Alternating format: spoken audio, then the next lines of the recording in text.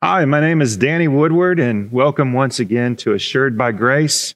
I'll be your host today for a discussion that I've been looking forward to all year long, and I'm joined again by my partner, Senior Pastor Phil Congdon. And Phil, today we're going to look at some passages that are relevant to this time of year. Yeah. The Christmas season is drawing upon us, and it's I love Christmas time.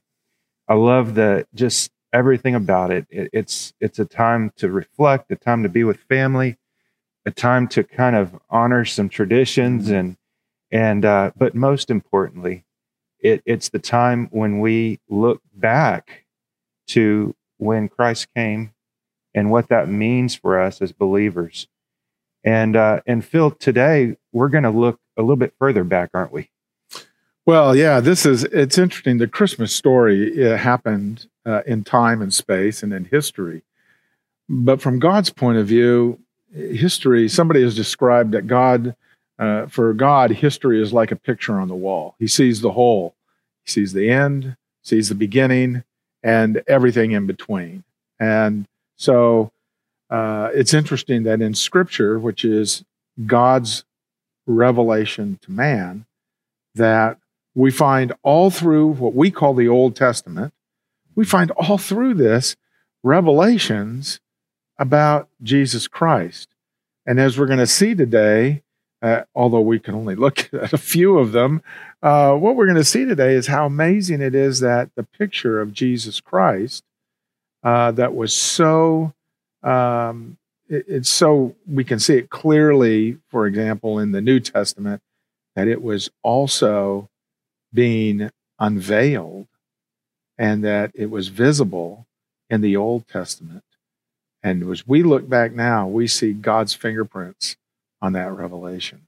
You know, Phil, when I guess for about the last week, I started peeling back into the Old Testament and doing kind of a study of those scriptures that you're talking about. I was trying to do as thorough a study as I could, and I thought, well, that'd be fun to do on our podcast. We could really talk about all of the scriptures in the Old Testament that relate to Jesus's first coming. Be a long podcast. It'd be a really long podcast. Once I started really getting into that, I found just pages and pages of scripture that are relevant.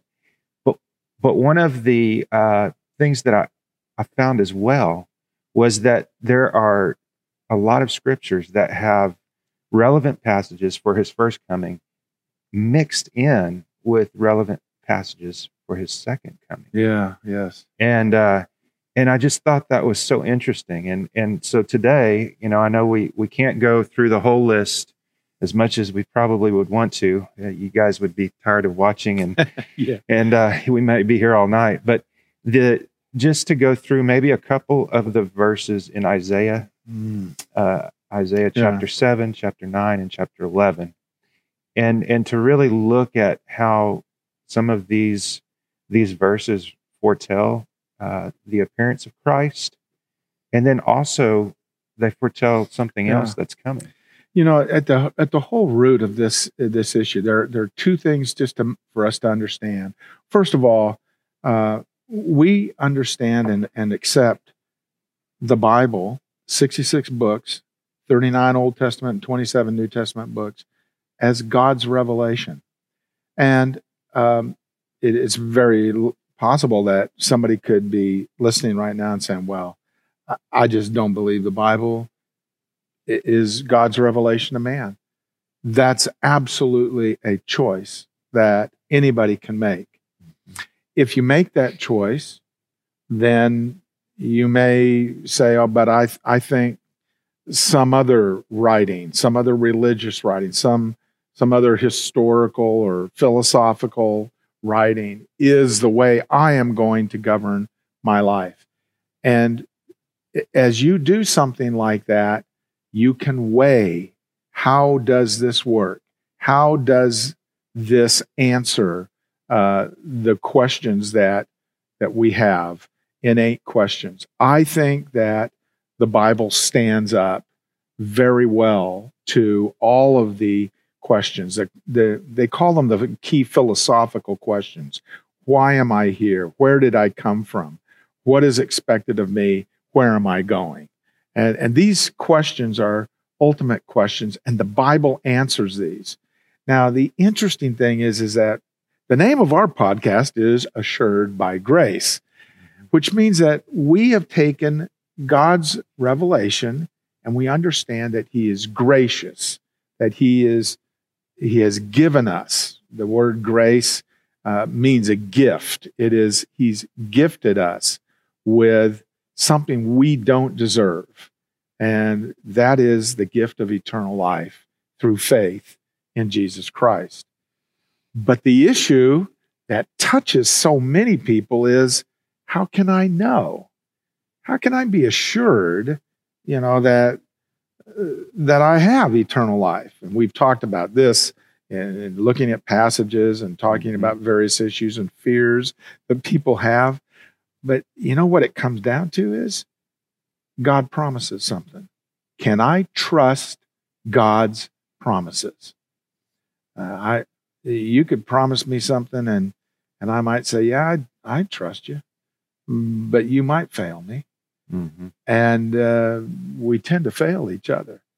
But God is an absolutely trustworthy God. And we're going to get to see that because it actually touches on Christmas. And now we're looking back about 735 years to Isaiah, and here's a prophet who's going to be talking to people in a real situation, and he's going to be saying, this is what God says, and you can trust it. Yeah, and doesn't the Bible kind of, at some place in the Old Testament, talk about how, a prophet, if a prophet is true or not by if their prophecies come true. Yeah, that's right. He stoned a prophet if he said this is what's going to happen and it didn't. Exactly. And that was very, very stark. You wanted to make sure that if you were the weatherman and you were a prophet, that you gave the right weather report for tomorrow. Can you imagine if we said, weatherman, if you give a wrong weather report, we're going to take you out and stone you. That would definitely, that'd be freaky. This is what the prophets faced. And therefore, they got messages from God. We could start here. I think one of the best places for Christmas is Isaiah 7. And you know what the interesting thing about Isaiah 7 is that you talked earlier, you were talking about how there are prophecies of the first coming of Christ. And then just down the page in the same prophecy was something that has not yet been fulfilled. Well, in Isaiah 7, we have a very unique prophecy. We have a prophecy that had a fulfillment somewhere back around 730 BC, and it also had a fulfillment 730 years later. And God superintended that. Everybody knows this. We'll put this verse up on the screen if you don't have a Bible, but I'm just going to read Isaiah 7:14, and then we can talk about this whole thing. Isaiah 7:14. This is a famous verse. It says this, therefore the Lord himself will give you a sign. Behold, a virgin will be with child and bear a son, and she will call his name Emmanuel. Now you say, well, that's in Isaiah 735 or so BC. What does that have to do with Christmas? Well, you go over to Matthew chapter 1, and Joseph is wondering what to do with Mary, who has been found to be pregnant, and an angel, Gabriel, comes to him and appears to him and tells him that she is bearing the Christ child.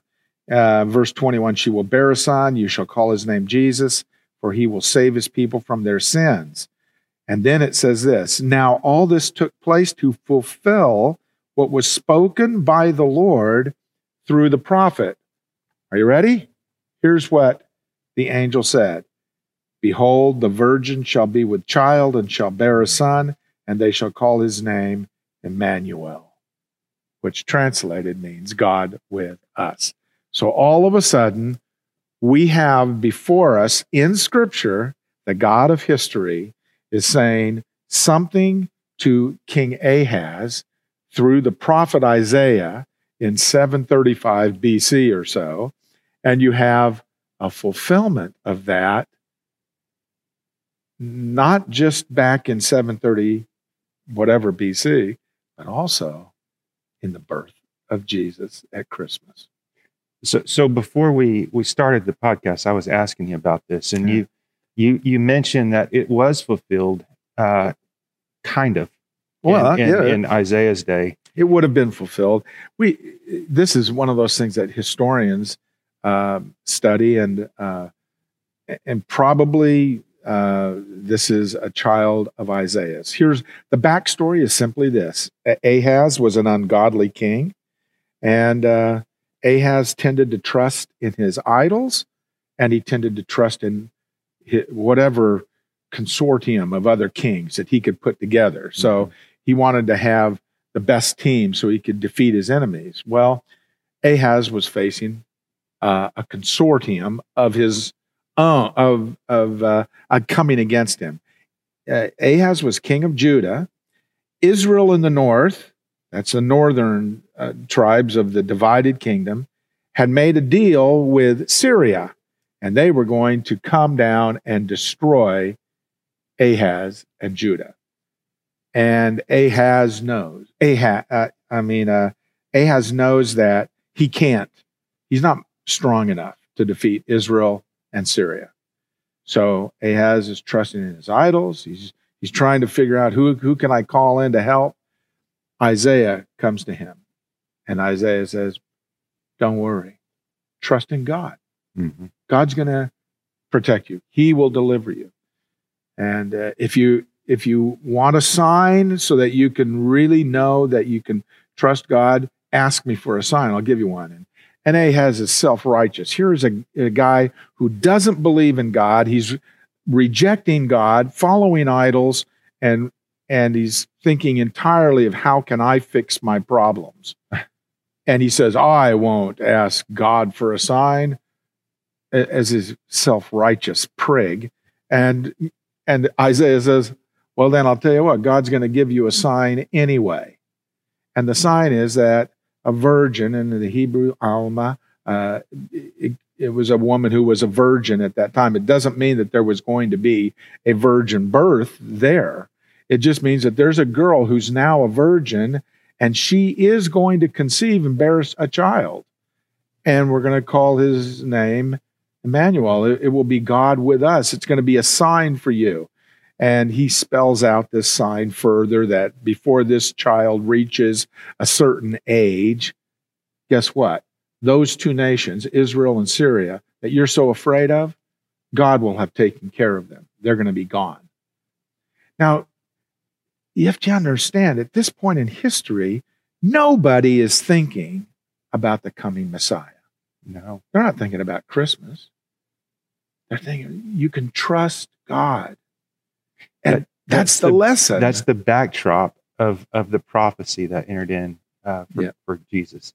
That's amazing. So now, all of a sudden, it's wonderful that we can look back and we can see this, and we can see Matthew as well. So we see both of these, and now we see God. And God is omnipotent and omniscient. So what God does is he gives a prophecy, and the prophecy is to teach a rebellious, godless king, you can trust me. He didn't. He didn't learn that lesson, and he never did. He was a wicked king. 730 years later, an angel appears to Joseph in a nation and in a day when the people are, again, their despair is everywhere. And the angel is going to say, I want you to know that this baby that's going to be born to you is going to be fulfilling a prophecy. as the prophet said, a virgin will conceive.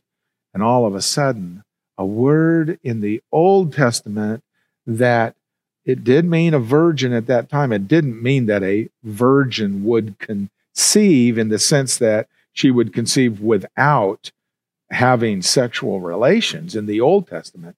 But now God is giving it the fuller meaning. A girl who is a virgin, who has not had sexual relations, is going to conceive and bear a son. You will call his name Emmanuel, God with us. And that is, now that's interesting. It's fascinating. And so at Christmas, we can see that, okay, the birth of Jesus was part of a great plan that God had. It wasn't just something. And it's the same backdrop. This the same backdrop that we have with Ahaz and all of his troubles and his lack of belief is the same backdrop that you have with Israel and the Pharisees and the rulers at the time when Jesus comes around, right? Yeah. It's an everlasting problem as long as we go, because it's a problem today. I was going to say it's the same problem we have today. But let's go over to Isaiah 9, and this is another passage. If you have your Bibles, again, we can put some of these scriptures up here on the screen for you to see.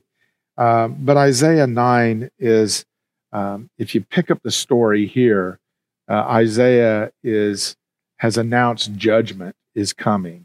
And this judgment, it's going to come on Israel, it's going to come on Judah.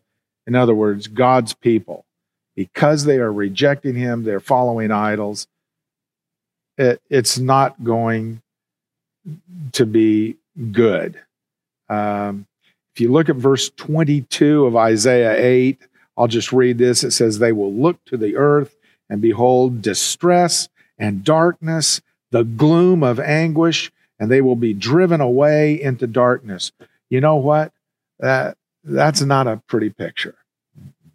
I don't, if I was a prophet today and I said, America is going to, and I'm a prophet of God. Let's just imagine, for the sake of argument here for a minute, if I were a prophet and God says to me, within 10 years, America is going to be a wasteland.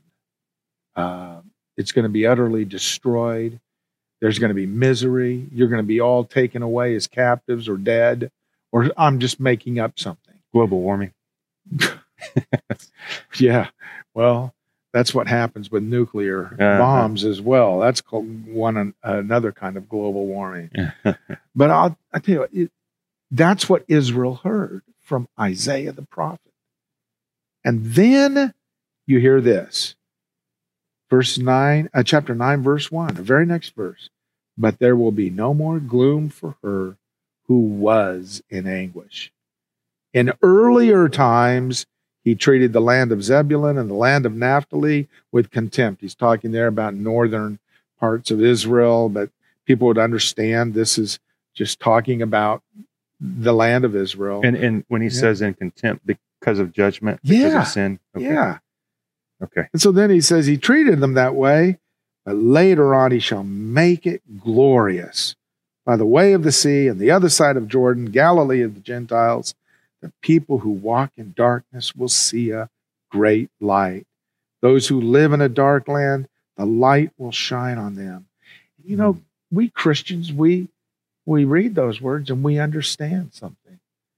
Yeah, Jesus came into the world. The night he was born, you had the angels, the lights that brightened up the whole field where the shepherds were.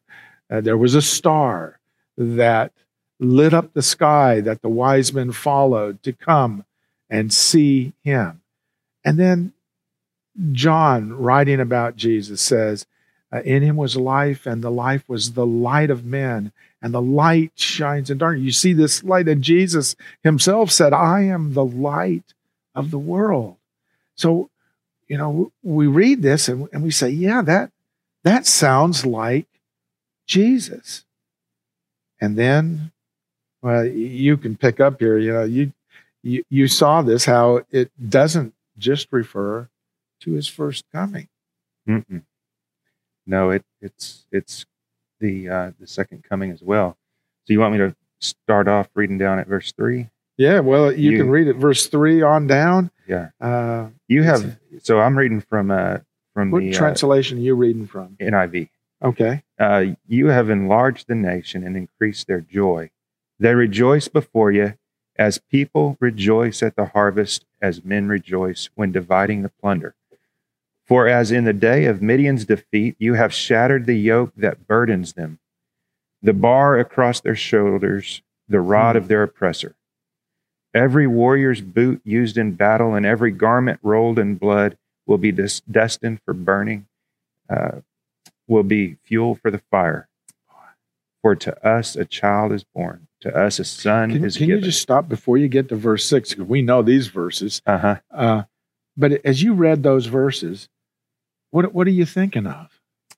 Man, it's the Christ millennial kingdom. Yeah, because he's reigning and he's defeating all of his enemies, and there's utter peace. In other words, everything. What did it say? It said the boot of the warrior, the cloak that was rolled in blood. So you have, just think of this: you have all these soldiers and garments, and they've been fighting, and guess what? There's no more war. They're going to now burn all of those. Yeah. You don't need them anymore. And so you say, well, was that talking about Jesus' first coming? Oh, I don't think that was it? Mm-hmm. Because, he ended his life hanging on a cross before his resurrection and ascension. That was an awful scene. And we know that after Jesus ascended, that the Romans came in and utterly destroyed Jerusalem. They wiped it out in 70 AD and then came back for seconds. And 135 AD? Mm-hmm. And you look at history right down to this present day. Do you see any of this, like no more war? Boy, just in the news in the last couple of days, Russia is on the border of Ukraine. China is threatening Taiwan. Iran is threatening Israel. Absolutely. Our whole world seems to be ready to explode. You're sitting on a tinderbox. So I'm looking right down here. You read to verse 5, and I'm saying, well, that's talking about someday that's yet coming. Now, read a verse. Let me read this, and then you pick it up. For a child will be born to us, a son will be given to us, and the government will rest on his shoulders, and his name will be called Wonderful Counselor, Mighty God, Eternal Father, Prince of Peace. And then it says, there will be no end to the increase of his government or of peace, or the throne of David and over his kingdom, to establish it and to uphold it with justice and righteousness from then on and forevermore. The zeal of the Lord of hosts will accomplish this. Wow. I'm saying, okay, what did we just read? Well, in verse 6, I read about Jesus being born in a manger. Right.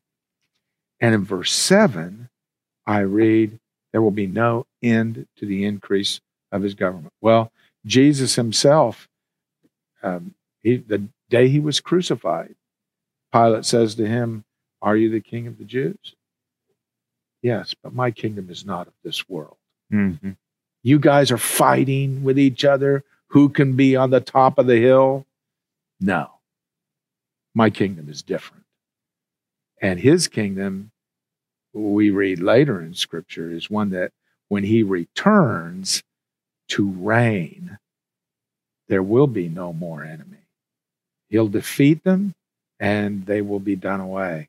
So this is interesting. Phil, in that the bottom of verse 6, you named some names. You said Wonderful Counselor, Mighty God, Everlasting Father. So these are describing a child, and it just, looking at Jewish religion, how do they get around that? How do they see that and say, well, that's just an allegory, or I don't know what they do with it, but what's your perspective on that? I think they do it with a lot of difficulty. Yeah. But once you have determined that Jesus is not the Messiah, then you can push everything on to the future. What various Jewish rabbinical groups would say here, I don't know.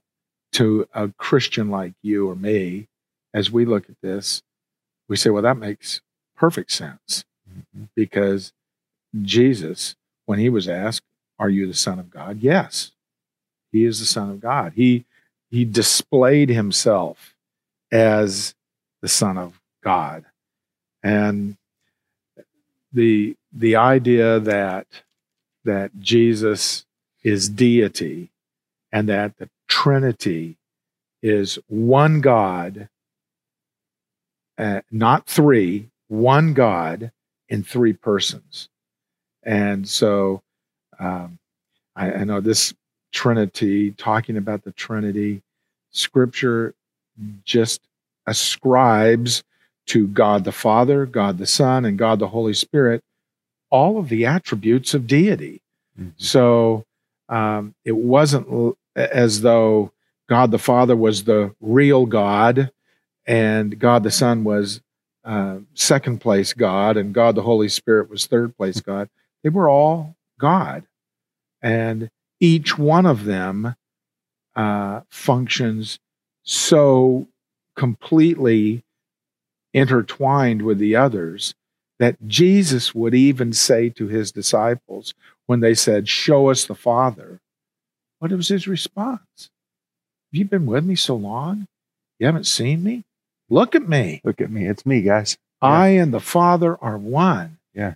If you've seen me, you've seen the Father.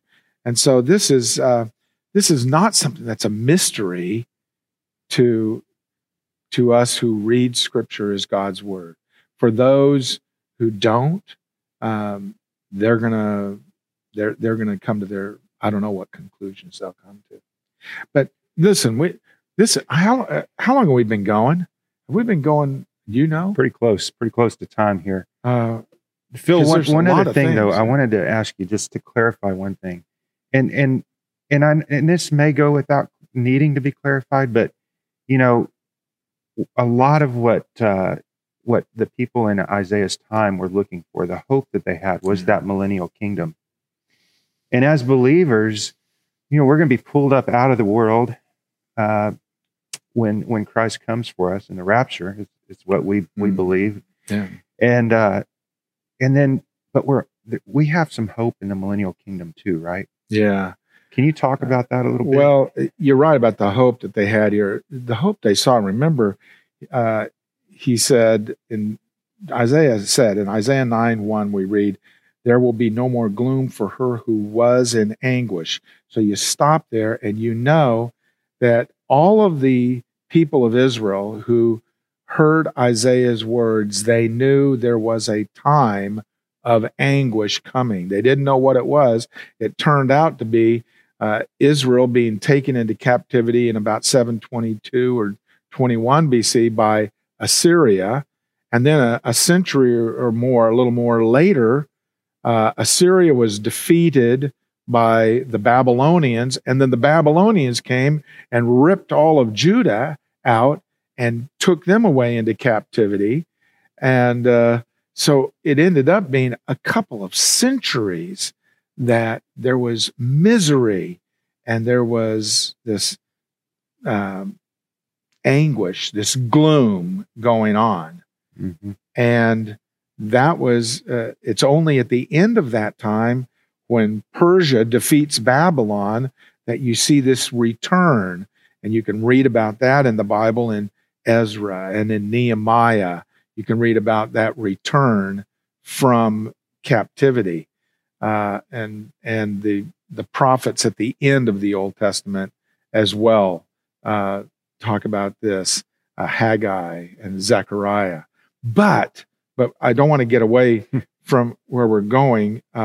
This was before the gloom. Yes. So if I were an Israelite then, I know there's gloom coming, but I know there's hope. And in the same way then, when you know that they're looking for a hope, And the prophecy talks about Jesus being born as a baby boy. That's Christmas. That's the Christmas story. That's where we are right now. But it also talks about him reigning, bringing peace, defeating the enemies, a time of gladness when the light shines and all of a sudden the darkness is dispelled. There's no more gloom. When we say, well, when is that time coming? For us, yeah, that's the second coming of Jesus. Now, you referred to the event that is referred to, we call the rapture. This is talked about in various places, but mostly in 1 Thessalonians 4, where it says the Thessalonians were concerned about some of their Christian brothers and sisters who had died. And they didn't think that was going to happen.